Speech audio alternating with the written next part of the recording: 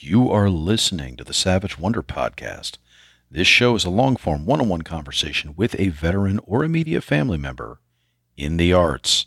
This show is produced by Veterans Repertory Theater, which is a tax-exempt, nonprofit 501c3 organization which provides a platform for talented veterans to create compelling live theater and events. My guest today is somebody I've been interested in speaking to for about 6 months. I think when I read his play, playwright Dennis Meadows. Dennis placed second in our 10-minute playwriting competition for his play A Brush Against the Indifference of the Universe. A play that sounds very, highfalutin,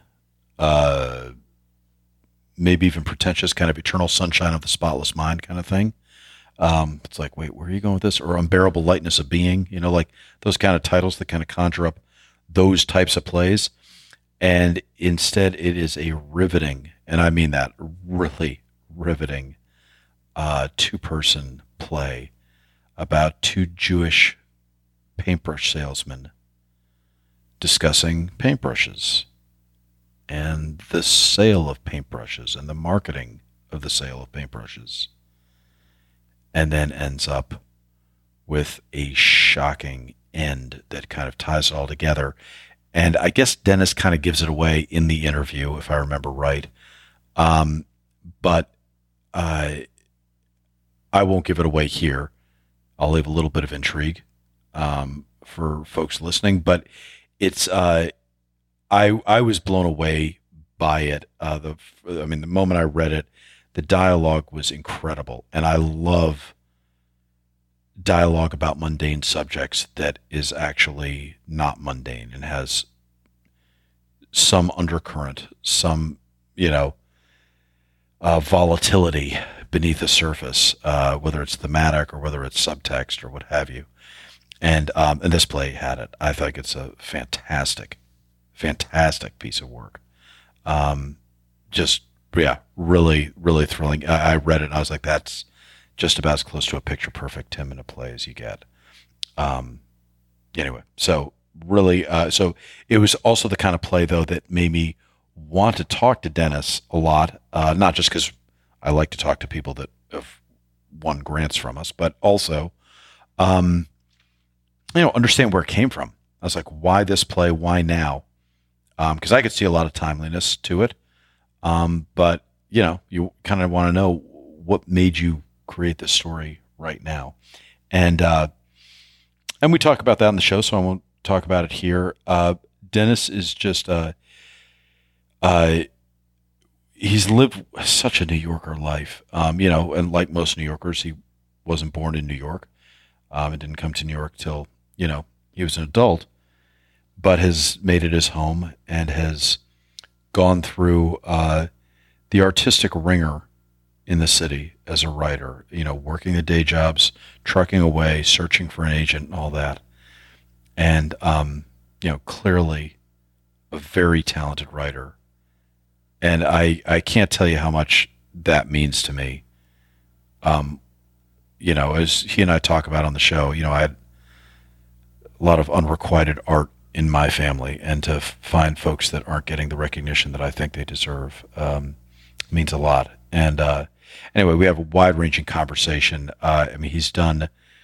We talk a lot about what it was like when he drove a cab for 5 or 6 years in the 1970s in New York City, which, as I point out, is when the movie Taxi Driver came out.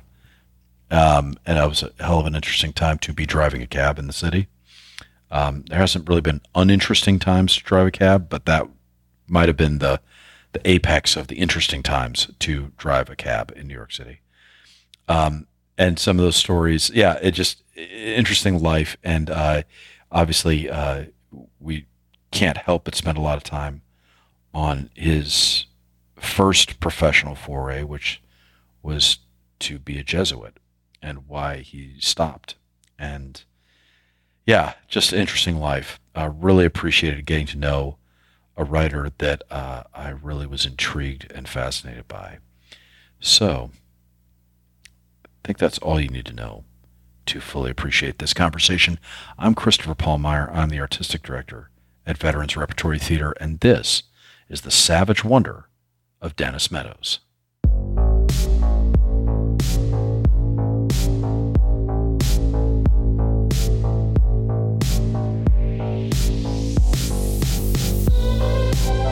Welcome to the show, Dennis. Thank you. Good. Glad to be here. Are you in Brooklyn? Do I have that right? Yes. Brooklyn, okay. Yes. Are you a native Brooklynite? No, I'm from Pittsburgh originally. How long have you been in New York?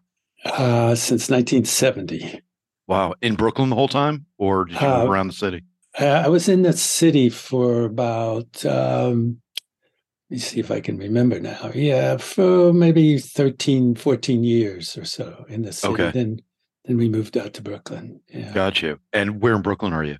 Park Slope. Do you know that area? Okay. Yeah, sure. Yeah. Sure. I was in, before I moved out of the city, I was in Bushwick and Bushwick, Williamsburg. I was raised in the city, but then we moved to Brooklyn like everybody else because we wanted to pay more in rent. And so, do you think it's an advantage? I'm going to start kind of in left field here. Do you think it's an advantage as a playwright to be in New York City?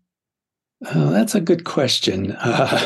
It hasn't been an advantage for me initially.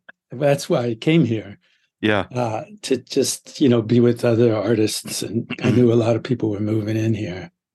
But, the advantage of being in a smaller venue, town or something, especially one that has a theater, is that you could connect with the theater somehow, hopefully, and just do your work there. You know what I mean? Try to put your roots down there. And so, but here there's so many playwrights, and just theater people in general, and the rents, the real estate is so expensive that there's not that many theaters, unfortunately. And a theater will do something of mine, and then I'll never hear directly from them again. It's like, it's a one-off. Yeah. For most of us, you know what I mean? So I think, from my point of view, I'd rather get to a smaller place. In fact, that's why I'm thinking of relocating maybe up to New England somewhere, like Vermont or somewhere. Yeah. It's so funny. I mean, as a very biased New Yorker, I was like, New York's a theater place. That's where you go, and that's where you need to be. And talking to so many folks and that are writing plays elsewhere, and they're getting their plays up all the time, and they're constantly getting feedback. They're able to, it's just it's a more dynamic existence. And you're right. If they have a theater wherever they are, boy, it really, that's all you can ask for. Yeah.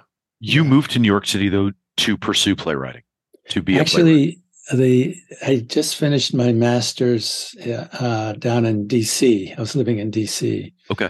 So then I knew someone who was the husband had written for a Hallmark Hall of Fame back in the 50s, and his wife said, "Why don't you should come up to New York? You'll be connected to the right people, right. This and that." So I said, because at that time I wanted to get into the movie business, like write screenplays, so I was working on those. And then when I got here, they were out in Rockland County. And then I moved into the city at the end of that summer. And then I fell in somehow, I can't remember exactly why, but I thought to myself, I should learn how to write plays and dialogue. So then maybe I can be ready for more ready for the movies, So I fell in with this group of playwrights, and I still have written one or two screenplays over the years, but mostly I feel more, most comfortable writing, and I had a little more success for sure writing plays. So, were you a writer from an early age? Was this something that was natural and innate to you? No, not at all. When I was a sophomore in high school, this one really good teacher we had, he had us keep a notebook where we would write on one page, one of those little, here, I have one of these kind of notebooks here. See this guy? Oh yeah, sure. Old-fashioned notebooks. Yeah. So one on each page, we'd have to write a little short story, just one page long, something. And that was when I first got connected to it. But after that, I just, I didn't think about writing or anything like that for a number of years. What brought you back to it?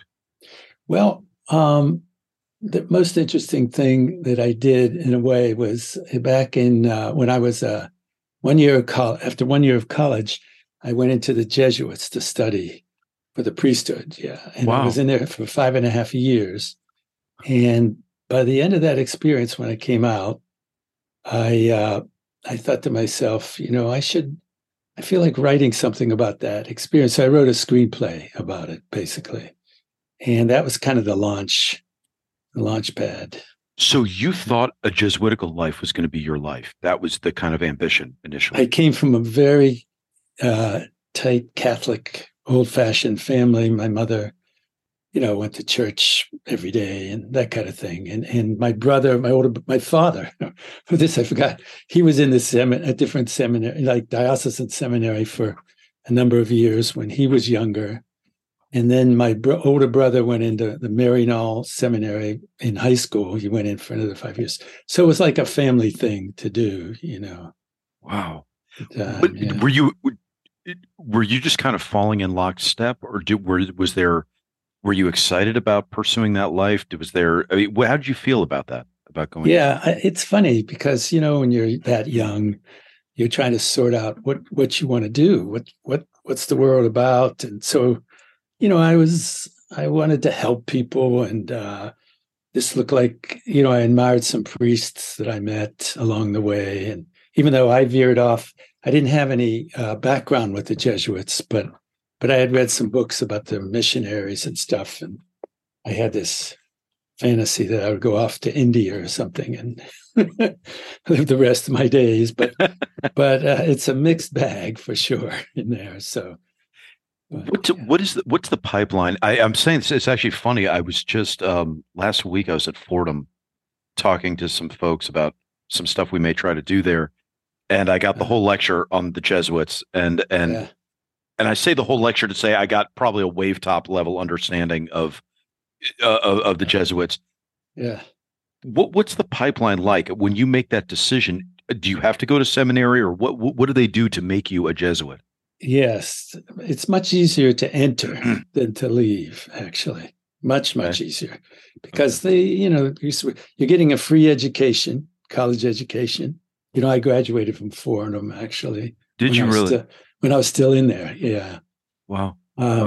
In fact, speaking of veterans, my two brothers went to into the service, but I was in the Jesuits up until right before I left, just before the lottery. And in the lottery, I had a high number, 342.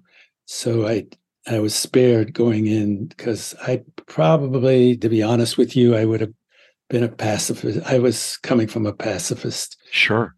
In fact, my father said to me, you're going to wind up in prison, and then prison is a very dangerous place. And of course, I never had to make that decision because I had the high number. Right. So I didn't have to go. But what was the thinking? Well, what was the sorry? Yeah, we will get back to the question. But okay. But that's a really interesting sidebar. What was your brother's thinking in joining? Then were they? I mean, you all presumably were coming from the same philosophical point of view. But for them, what did they think? Why did they make a different choice?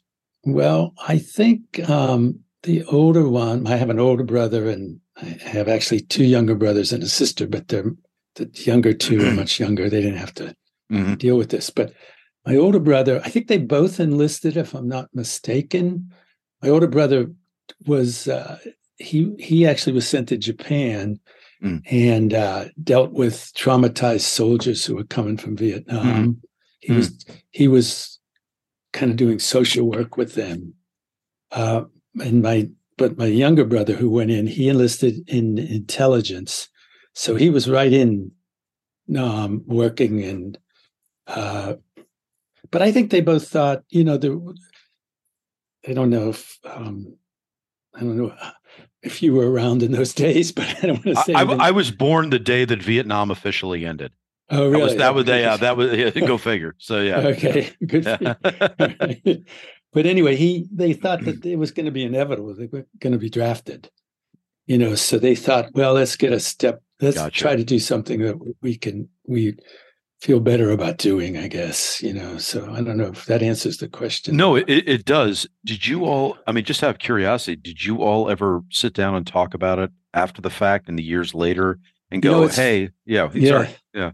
It's funny because we do, the whole sibling group talks to each other once a month now. We started in COVID, on Zoom. Wow. So next time which is next month, I'll ask that question. I'll say, I got a very interesting question from someone, Chris, and let's talk about it, because it would be interesting to put, to hear what they were thinking at the time. See if I'm accurate. If you had stayed in the Jesuits, would you have been eligible to be drafted at all? No. We were all, in those days, if you were in a religious, you were covered. And also, I think people who were in college or some kind of degree programs were also not eligible. That's why when the lottery came, a lot of those people, they were unhappy to see that they were now eligible, because sure, that was lifted kind of. Yeah. Everybody was, yeah. What did that mean for you then? That's an extra consideration when you leave the Jesuits. Now you're like, hey, I'm going back into the eligible pool. Yes, right? yes. Was that a consideration for you? Well, to be perfectly truthful, I was supposed to leave in January, and the lottery was not until October. I don't think we even knew there was going to be a lottery in January. So when I said I was going to leave, the Jesuits themselves said, all right, tell you what we'll do. We won't report that you left yet. We'll let you have like 6 months, because if you go straight into the Army, you're going to be not in great shape, because wow. From one kind of, because it's pretty, the Jesuits especially were very militaristic in a sense, disciplined, highly disciplined. You follow orders, so they thought that I wasn't psychologically, it wouldn't be a good thing for me, I guess. But that was nice of them to do it, because I didn't have to deal with that other decision, Sure. On the road. So. Okay, so just so I understand the process then, so when you went into the Jesuits, basically, it's almost like going to college. They basically send you to and where did they send you to go? Well, no, the first 3 years we were at a very isolated retreat house in near Reading, Pennsylvania, and you don't have any contact with anybody in the world. You wow. Just with each other, and it's pretty intense. It was a beautiful place to be, though. Sure. Their donors had taken care of that part of it for sure. Right. And so that was, and then we went up to a place where we studied philosophy, which was in New York, Shrub Oak, New York, and it's near Peekskill, I guess. And that was a different scene, because it was more like a college campus, but without, all the things that the college campuses usually have. Right. Oh, man. And it wasn't quite as monastic. You could kind of get out and meander and get off campus, or no? Well, we, once a year we'd go on vacation, quote unquote. One year we went to the beach for a couple of weeks, and there were young ladies down there, and that's the first contact we had with, women again and stuff. But normally you wouldn't. You'd be studying a lot and staying right there. It wasn't a big campus. It was basically one building. And my understanding, correct me if I'm wrong, and I probably am, because I literally learned about a lot of this last week, somewhat. Yeah. Jesuits, so they're not priests per se, but you can't be married Well, And what, and there's like a teaching mission essentially. I don't know. Is that yeah, any of that right? I mean, am I kind of getting it right? that's right. It's you're supposed to. You take three vows: poverty, chastity, and obedience. And you can't be married, right? But you don't. What was this? The Wait, I lost my train of thought there for a moment. Did you asked me about if you're studying, you're not priest yet, right? But you wear the collar and everything, but eventually you're going to be ordained, which is in the Jesuits at that time, it was 13 years before you got ordained. As a priest. Yes. Okay. All right. Yes, Gotcha. exactly. Yeah. But you can't be married. And you take that vow of celibacy. That's the big one. Of course. Yeah. I don't doubt it. And and on top of it, I mean, the mission though, the Jesuits exist to teach. Is that right? Do I have that right? Oh no, they do. That's the primary mission. There are a lot of college. They run colleges. You've heard of those, I guess, Georgetown for one. Sure. But they do, they're missionaries. They go off to other countries, and they're considered in the church kind of like the intellectuals of the church. There's a lot of scholars, I guess. People write books and stuff. But I wrote a whole play about my experience. I wrote a screenplay, when I first came out, but then I wrote a play years later after all the pedophile things came out. And but I haven't been able to persuade anybody to do it yet because it's a little bit harsh, in some ways. It's a little dark. Did you see some of that? Was that present? That's an interesting question because, back then, this was the 60s, there wasn't any talk about it, right, in the open. But, at least two guys whom I knew well in there were thrown out of the novitiate, it was called, because they had found them in bed one morning together. And then I had another experience where this one other guy, that was later on, I guess, he fell in love with me or something, had a crush on me, and they found him drunk under my bed one night. And so it was in the air, because there was a lot of repressed sexuality in there. Yeah. Young men being asked to be chaste. Yeah. Exactly. Yeah. Wow. For you, what was first off, were you going to be the first Jesuit in your family or? Yes. Okay. Because my older brother and my father both dropped out. So I was left by myself on that route. Yeah. And was your family still very enthusiastic about you doing it? Were they excited for you? Okay. Yeah. Right. And that's why it was tough for them when I left. I'm sure it was tough. I didn't have long conversations with them, but, and I don't know if you were going to ask, what was my motivation for leaving at that time? Yeah. What was the breaking point? Yeah. Well, one of the things, and my father spoke about this too, when he left, is that one thing you have to do is go up in front of all these faithful, and say, you need to give us money. It's that constant thing of we need to keep asking for money. It's like politicians, I guess. I could never do that either. But that was one thing. And the other thing was I just started feeling, as I grew older and sorted myself out, just feeling very uncomfortable about being, because we had to wear the collar when we went out, and people looking at us and thinking a whole lot of things. And, it's it's a complicated thing because you're leaving your buddies. Usually, it's like being in the trenches with people.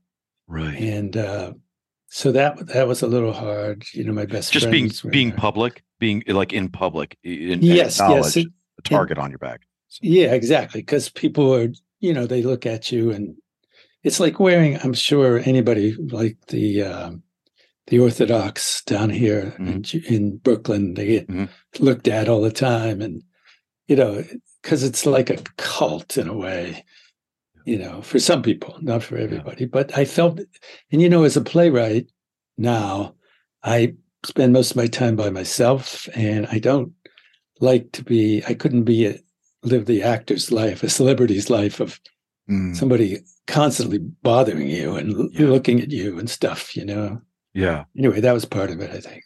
Yeah, that's really interesting because because then you went into the playwright's life where we in the theater world we always ask for money. Right. Exactly. But it is it. But it is a bit of a different dynamic.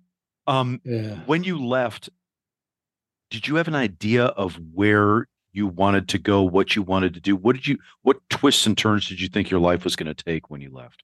It's funny because I was finishing, let me think. It was 1969. Yeah, I was already in graduate school at George Washington.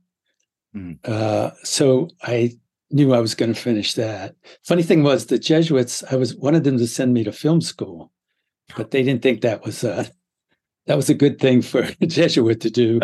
So they said, no, you go get something more, I was in English, American civilization, they called it. Okay. That's what I was getting my master's in. Got you. But so I went down to DC and, actually, I was already in DC. Here's another interesting part of it. They sent me to live at Georgetown. And I was a counselor on the floor in a dormitory. Mm-hmm. And that was an interesting experience, although most of the young people there were from very well-off families. Mm-hmm. And my general take on that as a generalization was a lot of them had been neglected by their type A fathers, I guess, and they were pretty needy people. They got themselves drinking a lot and all that stuff, Sure. But anyway, I was sent to Georgetown. I lived on the dorm, Actually, before I lived in the dorm, I can't remember exactly, but we had to eat in the where all the older Jesuits ate. And the weird thing about that was all the servers, the waiters in this dining room were Black. And that's the first time it hit me, like, what's going on here? This is all the other people were white, all the Jesuits, but all these waiters were Black. And of course, I didn't realize it at the time, but they appreciated having the jobs. But I was astounded that, these people were being asked to serve us at this point, Yeah. So that was, that helped me to think that I felt very uncomfortable eating there and stuff. But anyway, since I was in DC, I finished my master's, which took another year and a half or something. And they kept paying for it? I mean, who was paying for you to be there then? Oh, actually, when I left, then I started to pay for it. Yeah, can't remember how that happened. I guess my parents must have jumped in because I think I had one semester paid for and then I had to finish up with paying. Yeah. Yeah. And so, but then during that master's program, was that when you met your Hallmark Hall of Fame writer friend? You started to think about that as an option? I met the mother and her two kids on a bus. They were on their way to Kansas and I was on my way to Pittsburgh. And their kids, who were teenagers, young teenagers, they came back and started just talking to me. And then the mother introduced herself, and then she found out, maybe by then I had already started to talk about writing. I don't know. I can't remember exactly, but okay. Yeah. But one thing I should tell you is that I had a great experience with a professor there. His name is Robert Gantz. He's 98 now. Wow. But his father was a famous pediatrician in Boston. Okay. And he, my mentor, he became my thesis mentor. He went through Harvard all the way from nursery school through Harvard College. Maybe went to Harvard PhD, I guess, too. In other words, Harvard's connected to all these schools. And so he just went completely along. He had Robert Frost as a professor. Wow. at one point, and he was an amazing scholarly guy, but very down to earth. And I think he left Boston. My guess is because he was Robert Gantz Jr. and he wanted to get a little separation from his dad because Sure. Harvard wanted him to stay. Obviously, he's been writing a book about Frost for probably 70 years or something. Wow. Never lets it go because he keeps rethinking. Yep. So hopefully I'm hoping to read it. I guess he's going to allow it to be published when he went after posthumously, right? So I'm still in touch with him, and he's been a great influence. Yeah. That book's probably keeping him alive. That's probably exactly true too. Yeah. I had a father that was somewhat the same way. That was writing the great American novel and kept him alive until finally. He never got it done. But But you weren't tempted to jump in and finish it. I offered repeatedly. I said, really? Can I help? And we talked, but he had his ideas, and it was weird. And not to make this about me, but yeah, it was weird because his body started shutting down, and I was like, it was kind of like the book, and it was like, and finally it closed for him.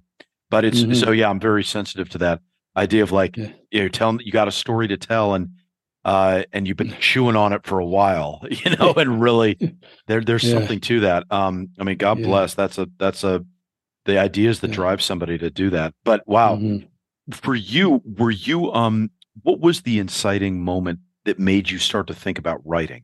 Because there you are. I mean, you're out of the Jesuits. You're taking the American history, American civilization.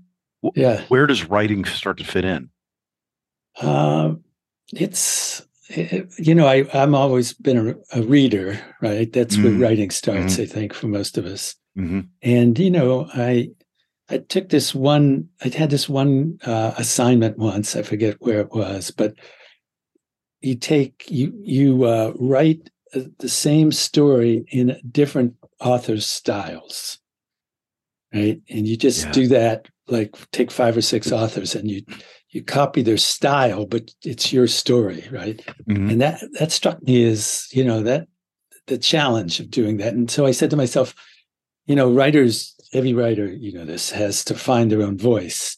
And the only way I was able to do that was to start writing, and because I never really went to any official school. Maybe I should have, but because you get connections sometimes. Sure. Yeah. So I got some early encouragement. The O'Neill, Lloyd Richards, do you remember his name? Yeah, I was a semifinalist with the seminary play that I wrote. I guess I changed the screenplay. I wrote a play about the same experience, right? And then I sent it to him. And he was very encouraging. He said, "You just missed it, becoming a finalist," that kind of thing. And but send us more of your stuff and that kind of thing. So I was pretty young then, and that kind of encouragement helped, Gotcha. And so how long after seminary did you write that play? Probably a year Wow. at the most, Wow. Okay. Yeah. All right. The whole thing about writing, I don't know if other writers tell you this, but I learned pretty early on that I have to write and then rewrite and then rewrite and then rewrite, because it never comes, except sometimes a little short 10-minute play will come quick, but the long plays, they're I just have to keep going back, starting over.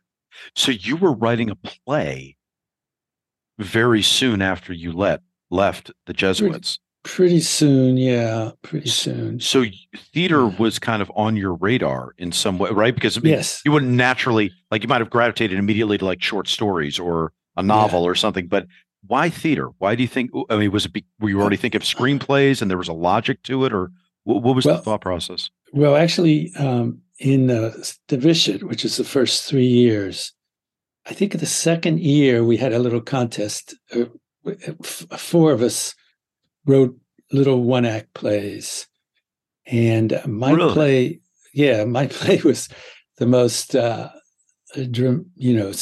it was, it's, it's a little embarrassing to think about it now, but it was about this somebody stealing something. And anyway, but it was put on and I got some good feedback, and stuff. A buddy of mine, my friend, wrote a very funny play about monks who were growing pot, and his was definitely the best play. And but anyway, because of that early experience, and then also I was acting in there too. We had some theater stuff. Really? Oh, so wow. I played what's the guy in Waiting for Godot? The guy who gets kicked, Pazzo. Pazzo, yeah, Pazzo, yeah. And I really got kicked by the actor. He wasn't trained. Right. Wow. But, So it was really in the Jesuits that you started to get into theater. Yeah, exactly. Yeah, yeah. What was the inspiration for screenplays? Did you think that there was it made more sense? It was going to be a proper life, or did you also like movies and you were like, oh no, I'd like to do that too? We were in the era when we used to get movies to see in the seminary, and we were seeing Bergman and Fellini and all these great Satyajit Ray and all those guys. Wow. And I just said to myself, I'd like to be like them, but it's easier said than done. Sure. Of course. Yeah. Of course. So when you got out, did you think theater was going to be a ladder to screenplay, or were you just happy to do theater for theater's own sake? I actually applied to Temple and got accepted to do documentary film. Oh, wow. Yeah. But I wrote them a letter and said, I haven't decided to do it yet. Can I get a deferment? And they said, fine. Let us know next year if you want to come. And I guess I wrote them and said, no, I'm doing other things. I think it had to do with money too by then. Mm-hmm. But that would have been probably a nice thing to do looking back. But sure. I mean, hindsight's 2020. Yeah, right. I mean, so what did you start doing for money then? So now that you had to put one foot in front of the other financially, what did you start doing to pay bills? In DC, I had a number of funny little jobs. One, was I doing? I was working with this young woman who had cerebral palsy, I guess, and I was being paid to take her around to events and do stuff like that. Let me think what else. Oh, I worked at a YMCA with kids. I was like, like a counselor. Well, not a counselor exactly, because we just did, these were young kids. We just did sports, sport type things. Jobs like that. I can't remember off the top of my head what else I did. Then when I came to New York, I worked in a hotel as the front door, as one of those clerks. Yeah. And then eventually I got into driving a cab. So did you really? Yeah, for about 5-6 years. Yeah. And then finally I got into the Times, because they had a room full of women taking ads over the phone, and they needed to hire men who can type. So we got hired, and then I got into there, and I was laid off once, but the union allowed me to come back, and then I just stayed there for years it was a part-time job. Wow. With great benefits. Yeah. That makes sense, and I can see that, and probably I'm guessing that probably a lot of people in the theater world were working those jobs. If it's part-time, flexible hours, maybe. Yeah, good benefits. There's no way I can let the cab driver thing go, because is my timeline right? Would that have been, you were driving a cab in the 70s? 70s, yeah, early 70s, yeah. So when Taxi Driver comes out, you were literally driving a taxi around that time? Yeah, about that time. Yeah. I didn't have a TV though, so I didn't see the shows, but yeah. But I was robbed a number of times. I was going to say, I mean, because I mean, I know the New York City I was born into. I mean, that was no freaking picnic. I mean, tell me about that. I mean, first off, stories. Was it one of those things where you were like, I could get stories from this, I can get inspiration? Or were you like, no, I'm really hoping I can make some serious money doing this. Yeah. Right. Well, serious money. I don't know if that's the money, it was Money. basically Yeah. the livelihood. I worked like in the afternoon to about 1, 2 in the morning, that shift. Yeah. And the traffic just drives, even back then it was bad, Sure. but not as bad as it is now. But it was a good experience. I talked to some people, along the way. You see some celebrity, actors who are famous, and Woody Allen, whom I didn't have a good experience with. Oh, really? Yeah. I don't know if you want to hear that story, but I do, because I'm taking some heat. I'm actually considering doing a Woody Allen play in our parlor. And I'm getting so much heat from it from some of my good friends. They're like, I can't believe you're going to do a Woody Allen play. I'm like, look, I grew up on Woody Allen movies. Like, if I have a chance to do a Woody Allen play, I'm just happy to do it. But anyway, no, I'd love to. If you're comfortable telling it, I would love to hear a Woody Allen story. I'll tell it, because I was pretty naive, and I picked him up. Well, first of all, you recognize him right away, because he always dressed the same, even though he gave off the impression he didn't want anybody to just, the hoi polloi to talk to him, basically. But so when I pick him up, he's talking to these 3 women. Actually, they came in the cab with him, and he dropped a couple of them various places, and then I'm, it's just he and I said to him, "Oh, I really admire your work and everything." And we're coming through the park, and he lives right across from, or he did, I don't know, he probably still lives there, one of his houses, I don't know, but he lives from the big museum there on the left side of Fifth Avenue. So we're coming out of the park we're still in the park, and he says to me, "Let me out right here." And I said, because there's no houses around there. I said, okay. He just, like, the wall came down, the curtain, boom. And, hands me the money. And then it was just, I thought to myself, I picked up Peter Falk once, and Peter Falk was the exact opposite. Peter Falk was warm. Gregarious, yeah. Yeah. And he was like, he treated me like a fellow human being, whereas I felt Woody just, you're not worthy to be talking to me kind of message. Right. But then I guess a year later or something, I pick him up again.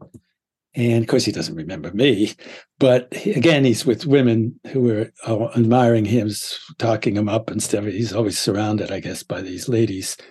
And I didn't say a word to him that time, because I was not in his school camp. It's not it's a moment in his life, but for me, it really, of course. Yeah. It just I felt like, whoa, I should just drive by him the next time I see him waving.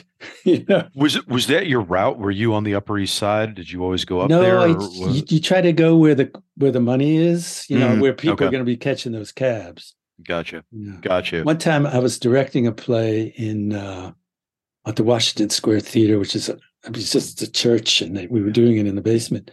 And that we had one black actor in the cast, and he says to me, "Could you come out and get me a cab? Because these guys are going to all go by me." And I went, "Oh, okay, no problem." And I flagged down somebody and opened the door, and the guy thought I was getting in, and he got in. But he, that's the kind of world it was then. Of course. I used to pick up. You got me on the cab stories now. Oh, I love it. I love cab stories. I used to pick up people I thought that other cabs were going to go by. So one time I picked up these 2 guys going up to Harlem, and one of the guys jumps out part of the way there, and the other guy, he says to me, "You can stop right here," and it was right next to the park. And he says to me, I said, "Are you going to pay for the fare?" And he said, "No, I'm not going to pay." But he said, "Appreciate you picking me up." And then he jumped out. So the next time this happened, it was in Queens. And I picked up these 6 young black women, teenagers, I think. And they all piled in, all the car. Yeah. And there was one woman who was the biggest. She was the biggest woman of them, large body. And she was telling them, once we got to their destination, she said, "Okay, we're done. You don't have to pay. We're all getting out. And that time I really got mad and I started yelling at them. Of course, she got out, but there's two younger women. I said, you can't, I'm out here trying to do a job. You could at least pay the fare. I don't expect any tip or anything. And they actually paid then. It was only a couple of bucks. Yeah, right. It was the principle, though. By then, I was like pissed off. Yeah. So. Did you have to carry a gun? Yeah. It's a funny story. No, I mean, I think some cabbies did for sure. Yeah. I'm not good around guns, but one time I was coming back from the garage. It was about 2 a.m. and noticed the guy following me. And he's probably an addict, actually. And so I started running. And then I saw a doorman sitting inside his thing. So I went in there for a moment. I said, okay, I just need to get my breath back and we'll see if the guy's still out there. So I didn't see him. So I went back out and he was back. He starts following me again. Then we passed this little old lady walking towards us. And I said, oh, maybe he'll stop it with her instead of me. Because I was a pretty young guy running, Yeah. And he didn't. He kept after me. And we got to the bus, which I was going to catch to go across town or something. And the bus was just sitting there. And so I get on the bus and I'm panting, out of breath. Yeah. The guy starts getting on the bus, but he doesn't have a fare. So the bus driver's sitting there, big guy, He says to him, you either pay your fare or get off my bus. And so the guy, he was very frustrated, the guy who was running after me. So he gets off and the bus driver closes the door and and he reaches under his seat and he shows me his gun. And he says, you should carry one of these. Yeah. Yeah. That kind of thing. But New York City in 1970s. Yeah. I mean, it was fucking Wild West. It was, yeah. The whole, because of the rich people and then there was such a difference between and some desperation out there. But I was lucky because I never got hurt by any of these people. When I worked in the hotel, just to veer off into another story. Please, yeah. These two guys came in one night and they're looking at they're asking us a bunch of questions. I was there with an older guy and we were right behind the desk where the money is, and there's also a camera there, which these guys probably knew. But we found out they were casing the joint because after that, this other guy comes in he was pretty spaced out. And he shows us the barrel of his rifle, which is tucked down into his pants. And he says, give me all your money, and don't try anything funny. So, I tell the older guy next to me was freaked out because, but my thought was this guy he doesn't seem to be in any shape to do anything. But anyway, the older guy puts all the bills on the counter. And I picked up all the change and I just dropped it on the counter like I was scared. And the money's rolling everywhere, So the guy grabs the money and he runs out, And then about 2 weeks later, I leave. My shift ended at 2. And I leave and I walk by the car and I see these two guys who had cased the joint. And they were waiting till I was gone so they could go in and do it again. With this older guy who was staying on. What hotel was that? Where'd you work? It was called the Hotel President. A lot of theater cast stayed there, not the stars, but the chorus people. Hair cast was there, for instance. But the end of the story was weeks later, the cops bring me in to look at photographs. And they said, tell us who it was, and I'm going along. I see these two guys who cased the joint. I said, oh, here's two guys. I recognize these two. And they said, good, we'll wrap it. I said, wait a minute. I said, they didn't rob the store, the hotel. They just cased it, and I don't see the picture of the other guy. Yeah, He's not in your file. Yeah. So they said to me, no, you got to tell it. You got to say that they robbed it. It's the same thing as casing it. I said, no, I can't get on the stand and say that. So they never called me to come to the trial. Oh, that's funny. Wow. Yeah. How much of this? I mean, you're bringing back so many memories for me. It was one of those things that I've tried to tell people that are not from New York. I'm like, if you live for a good length of time in the city, I think probably even now, but certainly 70s, 80s, early 90s, Hmm. there was a lot of violence. There's a lot of weird stuff. There was a lot of exposure to crime, Hmm. just that you would have just minding your own business. And when I Uh-huh. tell people that, they think you're making up stories or you're looking for it, and I'm like, no, no, you don't get it. Like Yeah. you're walking along, and next thing you know, some guy tries to punch you on the subway. It's just that's how Yeah. the city was. Yeah. Um, how much of that bled into your writing? Did you find that it was completely irrelevant to your writing, or did you find that Yeah. there some of it had to make its way in? Yeah. That's a good question. I haven't actually thought about that. I don't write much about uh, violence as per se. I write kind of things that it seems like just ordinary stuff going on, but underneath, hopefully, Right. there's more going on. Um, One thing I used to do, just speaking of walking at the streets, I never walked near buildings. I'd walk at the outer edge of the curb, because you Yep. never know who's Yeah. lurking in the. Yeah. And my sister came up to visit me one time back in those days, and she was mad at me. And she was young; she was about 18 or something, 17. She's mad at me. So she said, "I'm just staying right here on the sidewalk. You go ahead."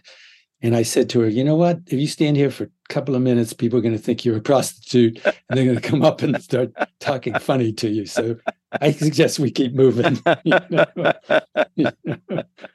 So How did you feel, especially since you weren't from New York originally and you were coming from DC? How did you feel being in the city? Was it a bit of a culture shock? Did it feel like you were home?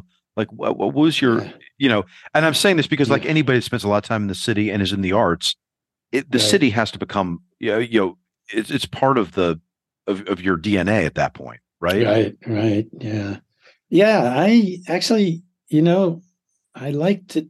The Just because of the diversity of people here, there's faces just, Mhm. and also I walked all over the place, which was a good thing to do. And I was lucky I got into when I first came in, my first apartment was like a enlarged closet on 85th Street in the park on the west side. Wow.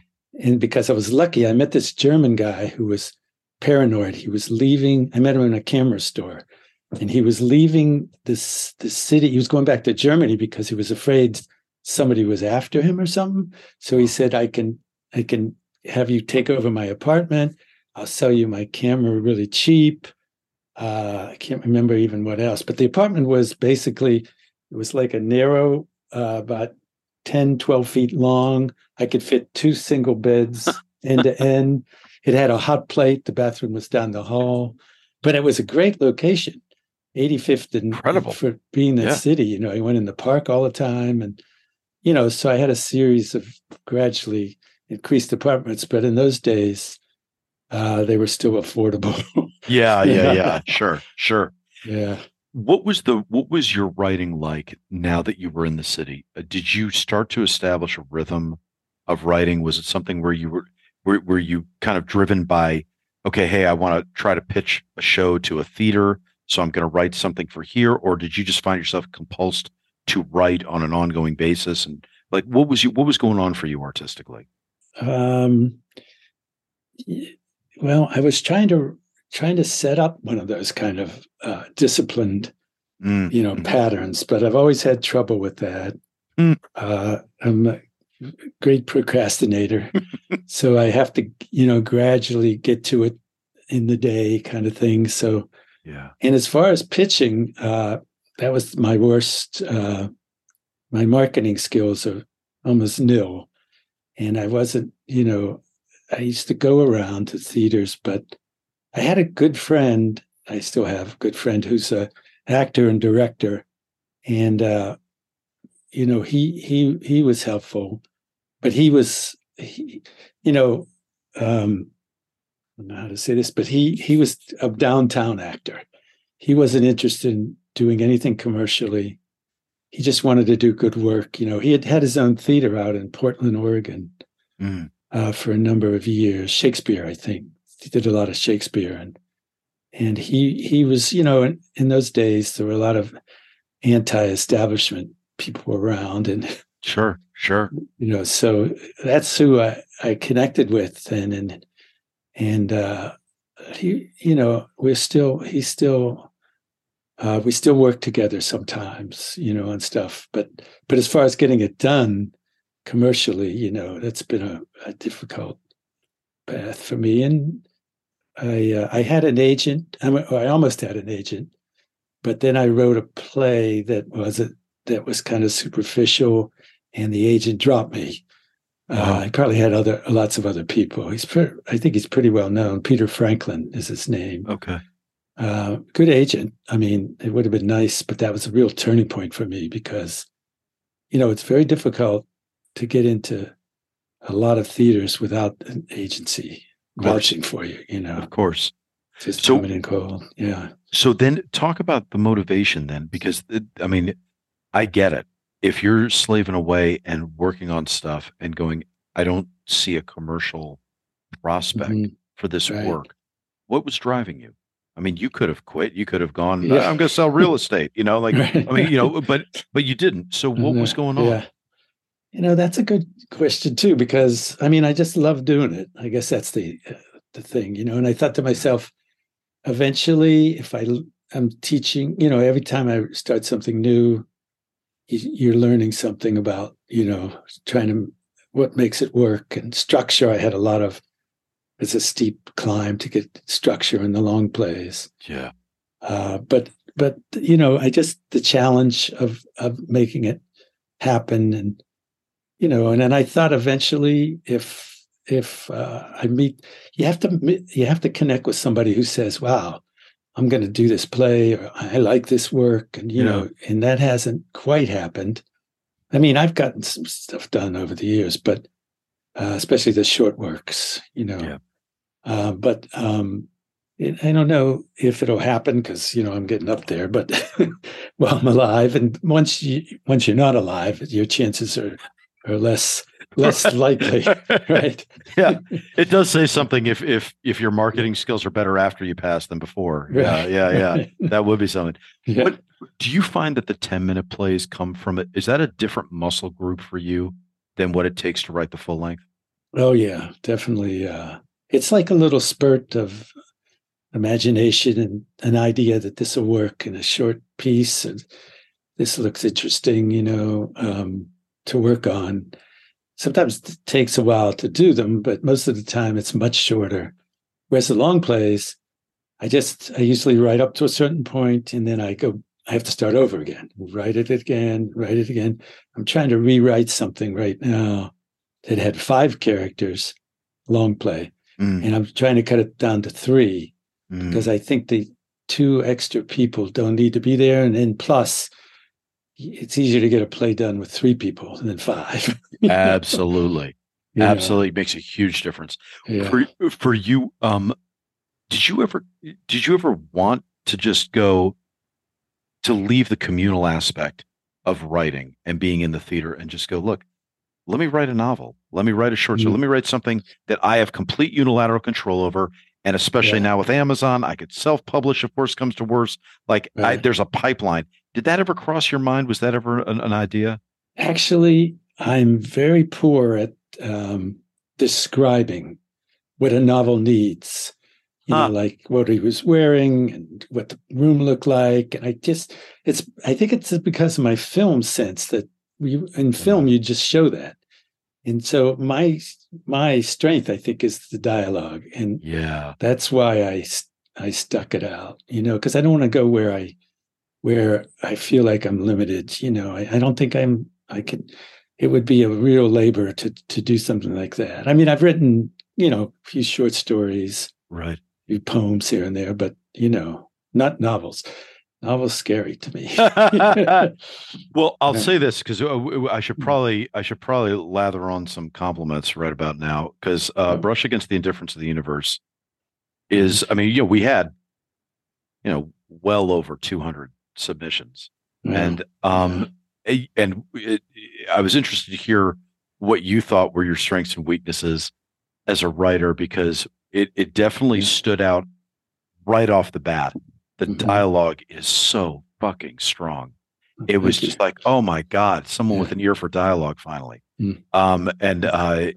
And I'm not damning you with faint praise because there's plenty of people that have no idea how to write dialogue, and that just is a killer from right off the bat. It was Mm-hmm. so refreshing to Oh, go, oh thanks. my God, I could hear the rhythm that these are people, they're living and breathing. Mm-hmm. Talk about your dialogue and your approach to dialogue. How much of this is innate to you? Do you have characters that you already have in mind? Are you hearing them in your head while you're writing? What's your process when it comes to dialogue? Um, I don't know exactly. It's all very mysterious. I can't say. No, sometimes if I have a character, a strong character that I really see, or I'm more or less basing it on someone I know, then the dialogue comes easier.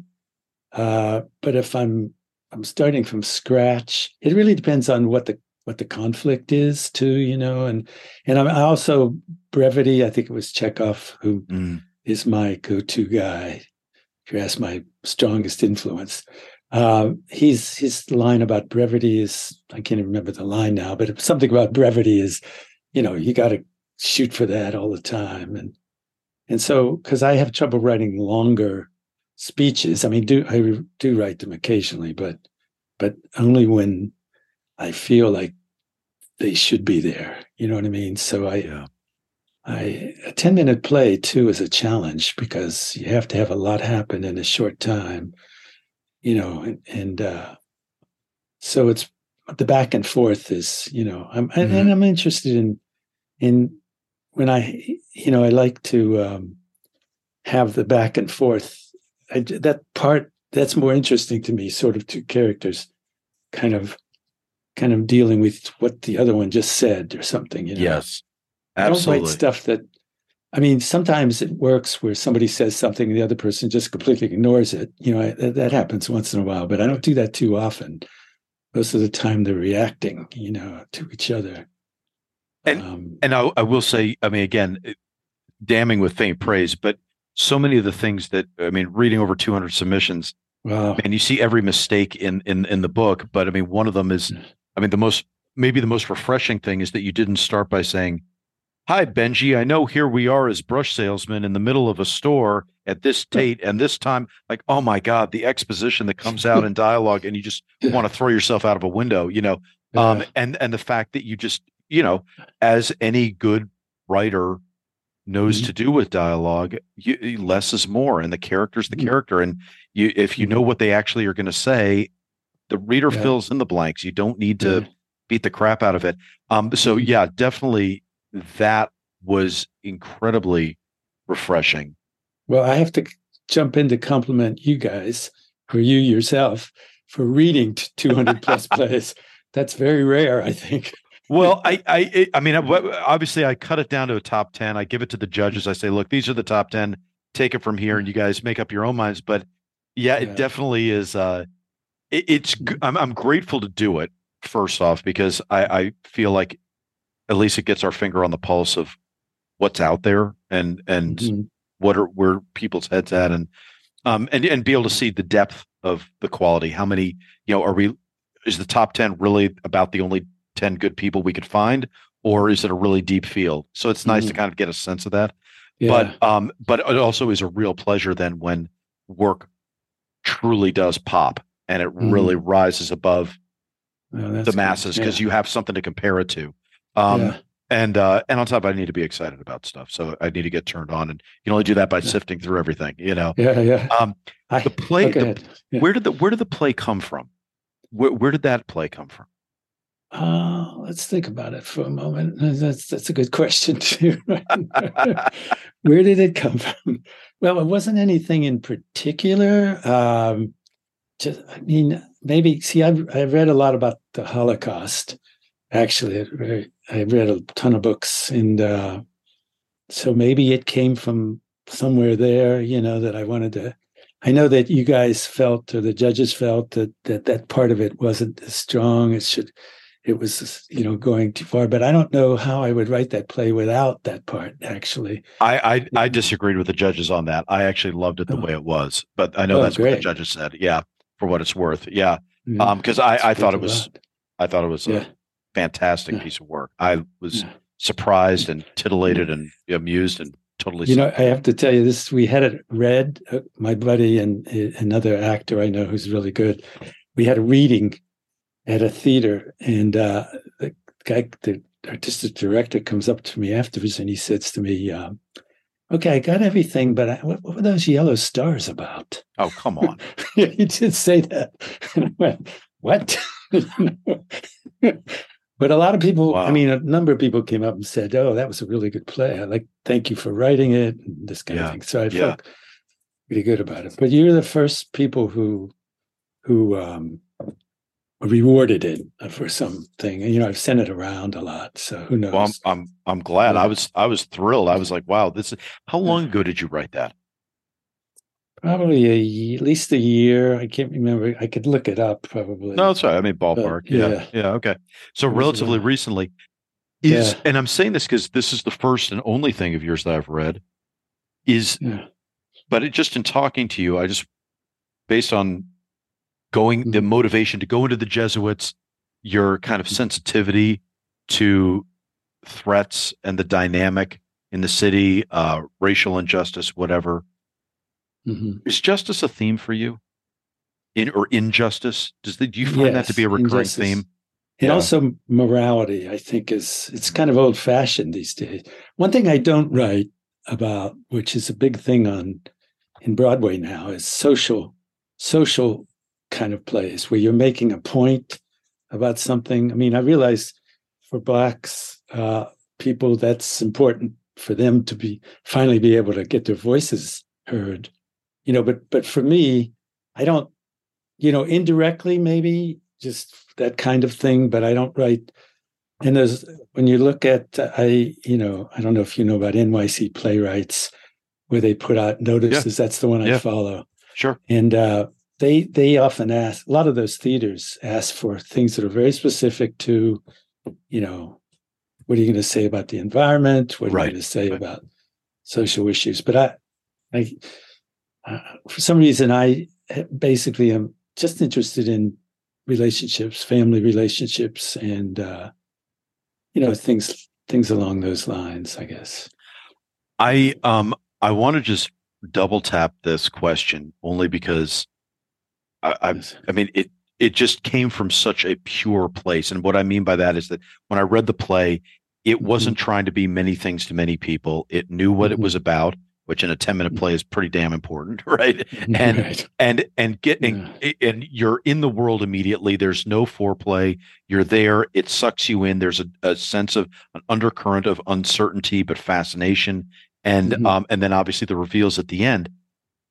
How much of this is based on current events? How much of this is based on things that you talked about reading the book of the Holocaust, but obviously, we've known about the Holocaust for years.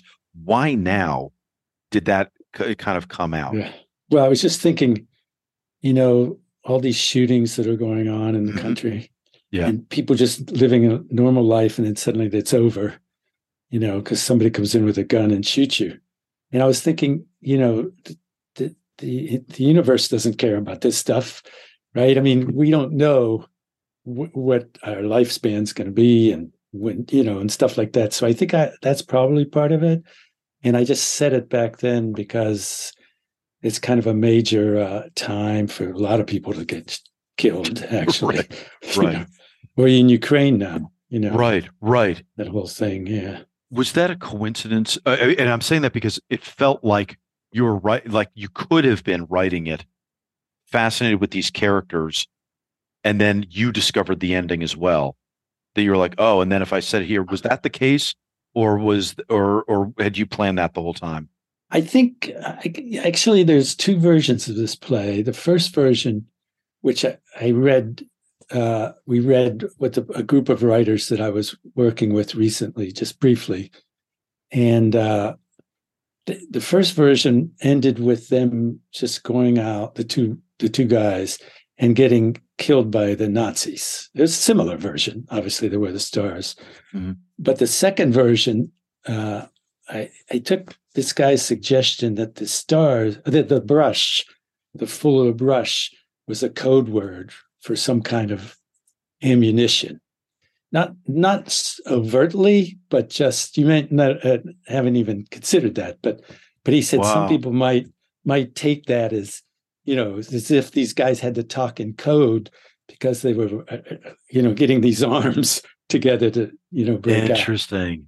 So I don't know if, that was his take. And so I left it sort of ambiguous, Well, which is the great way to go. I mean, I love that somebody could interpret it any number of those ways. Did you base this on, was the dialogue at all based on folks you knew? Where was the dialogue coming from? No, not really. I just made up, I was just listening to a couple of guys kind of who they weren't going to be that literate. They were just going to be talking about buying a brush, and make it as simple as possible. And one of the other audience members told me after he saw the reading, he said, I used to sell fuller brushes back then, but I had to look up whether they were still around, and they are actually. Wow. Surprise. Wow. God. That's from way back. Yeah. When you actually put pen to paper, what were you starting with? Had you plotted this out? Did you have a structure in place? What were you starting with? I just start with two people talking or several people. That's how I always start. And normally I don't know what the ending is every once in a while, but normally I have to find the ending, or the characters, as they always say, help you get to the endings. And if you have a surprise, that's even better. Sure. For an end. Did you, how much of the characters themselves did you know when you put pen to paper and started writing the dialogue? Did you know, did you even know they were Jewish? Did you know they were paintbrush salesmen? Did you know, what did you know about them? I knew they were Jewish because I gave them Jewish names right away. I started that way. But I knew one was going to be kind of the one that was trying to push, and the other guy was going to be the one who says, no, take it easy, don't, so that was basically the contrast for the characters. Yeah. Because that happens a lot in life, right? Right. Yeah. Was there a sense of, did you know, I guess for lack of a better word, did you know the genre that you were going to write in? Were there, when you were writing it, were you like, I could make this a comedy, I could make this verisimilitude, I could make this, something like, was there any of that sense, or did you kind of know where you were at with it? Yeah, I actually, to be honest, I don't think in genres much. I'm not good at it. Yeah. Every once in a while, I wrote a detective play one time. I mean, a thriller, but that's kind of unusual for me. But with this piece, I like the humor to come out of the interaction, but not, I can't write comedies very well. I don't even try usually, which is a shame because theaters love comedies. 100%, 100%. But it's funny because but even your dialogue there, like, I wouldn't have been surprised if it had gone in a very comedic direction, because the dialogue was natural. It was light. There was just so much life to it. There was like, I could see this going any number of ways. It was not somber and depressing. The ending is pretty shocking, but it's not, and that's a beauty. I think there's a beauty to that, that you're not projecting anything onto it. It's very organic. Yeah. Well, that's the only way I know how to work. I couldn't, I'm not one of these people. I mean, I'm sure there are a number of them who can outline the whole thing and hit every one of their marks. I can't work that way. Yeah. Yeah. That must have been really frustrating as a screenwriter too. Yeah, exactly. Which is all structure. It's like, oh my God. Yeah, no, I know. Right. Yeah. It's brutal. Yeah. What, just to play amateur psychiatrist with yourself for a second, where does the ability to get your dialogue come from? Are you a very good listener? Are you a very good observer? Yes. Okay. Both of those things. I was told by a judge once, not in a courtroom setting. He said, "You're a very good listener." Oh, I said, "Thanks."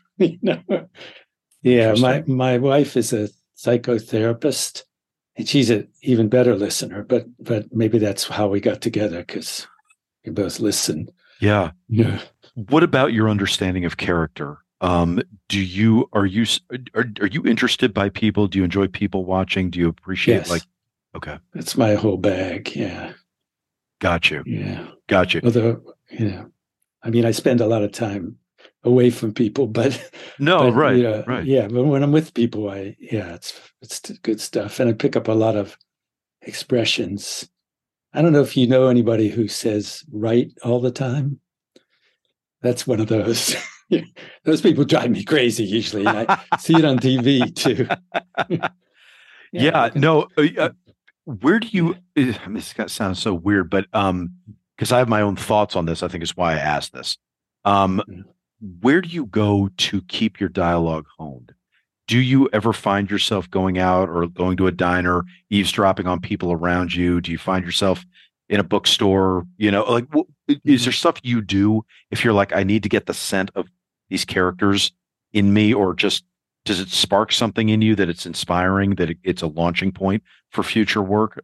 What do you do for that? It's interesting. I mean, it's not that I don't do it. It's just that like I said, I spend most of my time alone. Solitude is Mm-hmm. critical. But we talk, and also when I read books, I'm interested in people like, the writers who write really good dialogue, and Mm-hmm. I pay attention to that too. Okay. But as far as catching people often on the street now, you hear people talking on their phones, and you get one line here and there, Right. But Right. Chekhov used to write these things down, and I should do that. Because you miss a lot of good stuff. Yeah. 100%. Absolutely. Yeah. Do you think I've thought about this a lot in my own life, but I feel like a writer, because writing is so solitary, that there is a lot of value to being in a very busy place if you're a writer, because otherwise, for me, I get depressed because I'm like, wow, I'm really all alone. I'm already alone with my thoughts, and now I'm truly physically, geographically alone. Like, it kind of helps if you can just step out and go, oh yeah, shit, there's life going on all around me. Cool. Right. Cool. Got it. I've been at the zoo. Now I can go back inside. And, like, do you find that helps then to be in a busy city like that? Yeah. But I think even in smaller places, there's coffee shops and stuff like that, right? I mean, do you live in Cornwall now? I do. I live in Cornwall now, but it's funny because you twigged to where I'm going with this. I've wondered about my ability to write certain characters now, because I've gone, it's not what I'm hearing every day in, day out. And I was like, God, it's so easy when you're in a certain world to just immediately hear the voices and go, yep, that's how that's said. Yeah, the syntax, the syncopation of the speech, all that stuff. But now everything's skewed, and I've got, the Hudson Valley thing, which is great if that's what I'm writing about. It's rarely what I'm writing about, though. So it's like, okay, now I got to remember, what was that like? So I wonder how much your physical location affects your ability to write characters. Do you have to write ones that would exist in your immediate area, or can you write people anywhere? Yeah, it's funny because I think I said before that I don't write much that occurs in New York City. Yeah. My characters are usually Pittsburghers, or one time I wrote a play about the South, and all the characters were talking in, sort of with a Southern accent. Yeah. Not that I changed words that much, but I had a guy from the South who read the play say, wow, you're not from the South? It sounds like, it sounds like us. He was a little surprised, actually. So maybe it's a skill of being able to just imagine, what these people sound like just based on what you hear on TV and films and stuff. I don't know. Wow. I make it up. Yeah. That's crazy. Do you YouTube often? Do you ever do that just to like go, hey, it's let funny, me see people in that area? I haven't at that time. I don't know if YouTube was around when I wrote that play, actually. Okay. How recent was that? Yeah. But, I just, and that play was actually optioned for a while by a Southern actress. But we never were able to get it on commercially, But it was fun to do. It was a fun play to write, actually. I wrote it for her. Yeah. She wanted a vehicle, basically. Yep. Gotcha. So I was able to do that, at least. Um, so listen, you've been super generous with your time. I want to let you go in a second here, but I want to Okay. ask a kind of a global question. What turns you on right now when you wake up to write? What is it? Is it a theme? Is it a character? Is it a specific story that you're like, God damn, I really got to wrap my head around how to tell this story? What is it that is turning you on? And does that change all the time? Just like, well, that was that project, but now this one, it's a completely Yeah. different stimulus. Like, what is Yeah. it that does it for you? Oh, well, let me tell you, I'm writing a trilogy, and I've written the first two plays. It's Wow. based on my mother and my father. Well, my father and my mother. My father, uh, his mother died in the Spanish flu, 1918. So I set the play right around then, and his character is 6 years old, and so I wrote that play. It's about it's about the flu basically, and it's based on not based on, but it's stimulated. I wrote it during COVID Sure. because I thought I'd never have the experience of living through Right. this Right. thing. Not when I did, I said, "Oh, I think I'm ready to do this." So that's that play, and then my mother set in 1940 when she got married, and my father's in the play too. And that one I finished that play too just recently, and that's about the immigrant experience basically because my mother is from Lebanon. She was born here, but she was taken back Wow. for 6 years, and so that's the whole getting acclimated to America.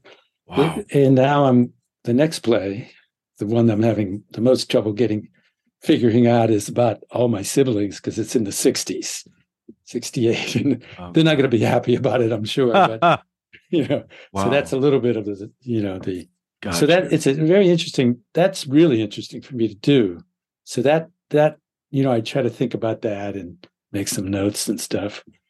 But it's mostly it's kind of mundane in some ways. I get up and I go, I hope I can get to it today, because it's much easier to just sit around and, procrastinate and read news and books and whatever and do other stuff. But if once I get into the whole story and figure it out, I'm trying to figure out this play that I'm rewriting is it's about a black daughter who's being raised by a white father, and we're not sure the white father is really her father.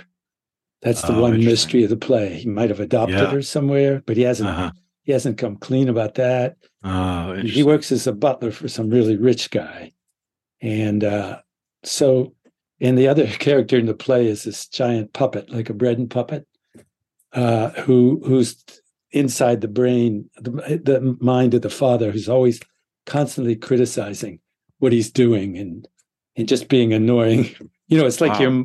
Wow. when something inside of you is questioning Yeah. everything you Yeah. do. Yeah. So it's an interesting piece to try to figure out. But the hardest part for me is figuring out the black daughter.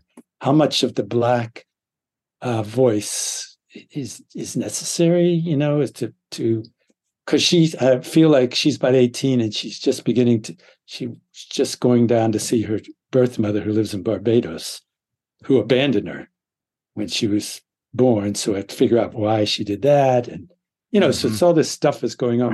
But the daughter is just realizing that maybe I should, she's trying to decide if this was bad that she was raised in the white world, Right. and all that stuff that they need to Right. their identity. Right. Right.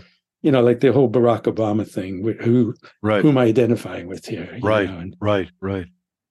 Anyway, yeah, Wow, that's really interesting stories. yeah, So that's really what preoccupies your bandwidth, figuring out yeah. the stories. Figuring And out the yeah, story, definitely. yeah, Yeah, yeah, that's a big challenge. Yeah, yeah, that would be. but That's how many projects do you have going on right now? well, that's the rewrite is the main one. Okay.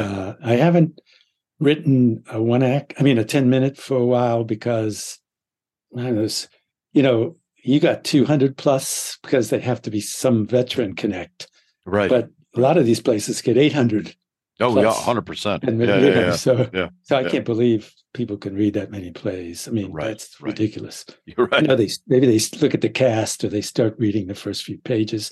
I can understand. You know, it's Well, I used to you be look for reasons not to finish. It's like right, right. you go okay, and Yeah, that's why the second I hear a bunch of exposition in the dialogue, I'm like, cool, done with that one. that's All that right, one. Done with that one. Yeah, where you're you not going to killed it do it. right there. Yeah, yeah, Yeah, yeah, yeah. Well, yeah. that's You just yeah. invalidated yourself. But yeah, But yeah, even the fact that you look at them is, I appreciate. You know, that's really good because some people would just, you know, I never heard of this guy. Put him in the pile. You well, know. that's the beautiful thing of me having just gotten out. I haven't heard of anybody, so it's like it's all new to me again. Oh yeah. It's a great Okay. problem to have, you know. Yeah. Dennis, this is man, it's great to talk to you. Too. I'm I feel somewhat deprived that I've only read one of your plays. I wish I had more context that I could poke and prod about your process and the themes that you deal with. But I love the play, and it Well, was a thank you. privilege to Yeah. read it. I really enjoyed it, and Well, just I was really interested to talk to you about the play and where it came from. And too. yeah, I love just Yeah. being able to sit and talk about it. Yeah. Let me just mention that. Do you know New Play Exchange? Do you know that? Sure, sure, yeah, Yeah, absolutely. I'm on there. So if you ever have any free time and you want to see what else uh, you can poke into something, and hopefully you won't run into any exposition in the first page. I know that's the killer. But I appreciate you Yeah. talking. This has been the best interview I've ever had. So thank you for Great. that. And you're doing Well, really good work, I could tell. that means a It's lot, good. and thank you. Yeah. But I mean, it's I'm only as good as the submissions we get, and you know, getting work like yours means an awful Thank lot. you. I want to give you a chance to do your favorite thing in the world and market. Where should people hunt you down? You talked about New Play Exchange if they want to see your work on New Yes, Play Exchange. that's the place. Yeah. Okay. Any other sites, social media, anything No, I like don't that? have a website because I'm waiting for some big explosion of recognition, and then I'll start my website so I could say, "Look at this."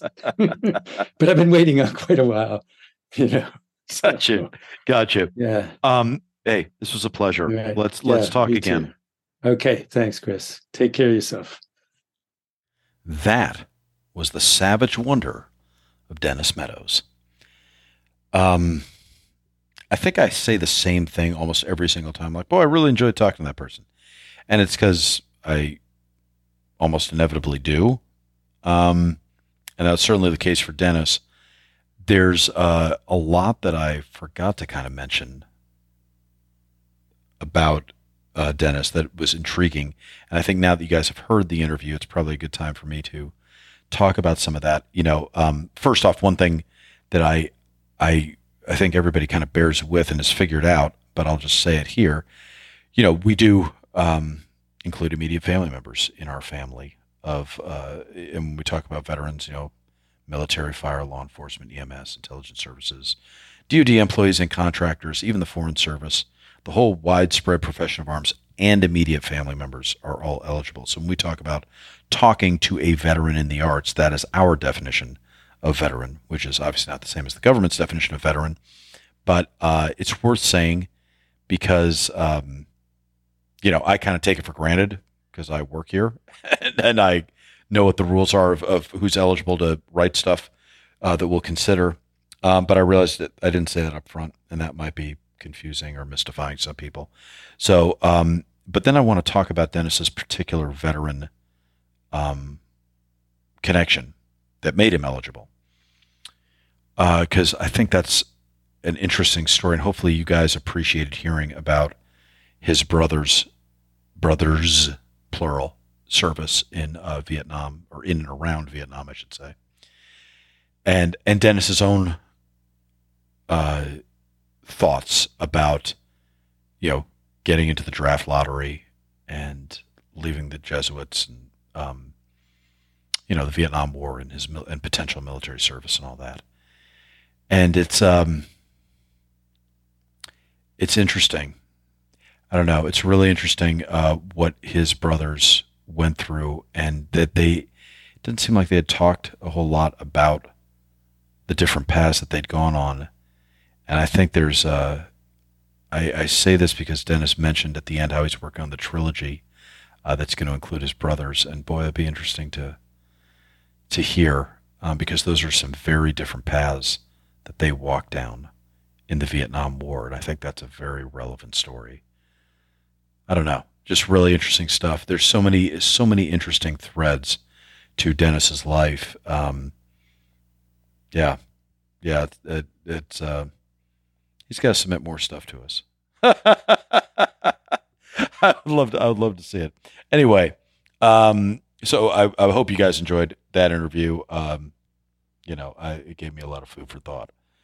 Okay, stuff going on at VetRep that you guys should know about. So we have a couple of things. Obviously, for any and everything going on at VetRep, the best thing to do is to go to vetrep.org. That's vetrep.org, vetrep.org. And when you're there, you can go to our Now Playing tab, scroll down, you will see the subscribe button to subscribe for free to our daily literary blog, which also doubles as our mailing list. So every day in your email inbox, you will receive an email from us with a sample of veteran writing, original veteran writing, usually fiction or poetry. And then below that, we'll put a bunch of shameless plugs to keep everybody in the loop on what we're doing. So that's the best thing to do.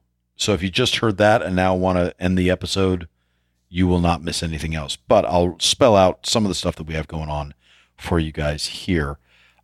We are starting acting classes at VetRep. Why? Well, a lot of people around our neck of the woods in Cornwall have asked, is there going to be a community theater aspect to VetRep? And, there wasn't going to be. I mean, it's a professional theater and we do things professionally. But I was like, there's a lot to be said for having a good, fun community theater vertical, let's call it, at VetRep. But then we also got approached by Mental Health Administration Association, MHA, anyway, whatever, for Dutchess and Orange County. And they asked about, could veterans take some degree, some sort of art therapy classes with us. And I was like, boy, that's a pretty good instigating moment for me to start an acting class, open it up to community, and the community meaning both the veteran community and the local community to come in and have fun and walk a mile in some fictional, usually, characters' shoes. So I will be teaching, if not all of them, the majority of the acting classes. I can tell you right now, a lot of the exercises will be comedic improv based. There will be some Stanislavski and some Meisner, but we're going to have fun. It's not a homework class. It's not something you're going to have to go back and work with a scene partner on something and come back and do scene work. It's going to be something where you can literally just show up, have fun, move around a little bit, go on a little bit of an emotional journey, and just have a really cool Saturday. So all those details are at vetrep.org. You can go there and see our acting class. And that obviously will be in person here. We'll actually do it in the parlor, the VetRep parlor in Cornwall. Now, we'll also be having writing classes. Those are for veterans only. And again, it's our definition of veteran. So military, law enforcement, fire, EMS, intelligence services, foreign service, DoD contractors or employees, and immediate family members are all eligible. And that will be for playwriting. It'll be a playwriting class on, I believe we're looking at Wednesday nights. But go to vetrep.org. You'll see all the information there. And those classes will be, both the acting and writing classes will be once a month. I think it would make a lot of sense to do them every week, but first things first, we'll do it once a month. And if there's enough demand and people really like them and want to start doing them more, we'll start having overflow classes, and hopefully that will build out to weekly sessions. And that'll be really fun. So the playwriting class will be building. Again, there's no homework assigned. If there's a project of yours that you want to continue to work on and build over time, then you're free to work on that, obviously, on your own as much as you want in between classes. But it's the kind of thing we are designing to be a drop-in class. so you can come in, work just that day, and not have to work again. There's no follow-on assignments. Again, unless you want there to be. So a couple, those are really cool lines of effort that we are very excited about.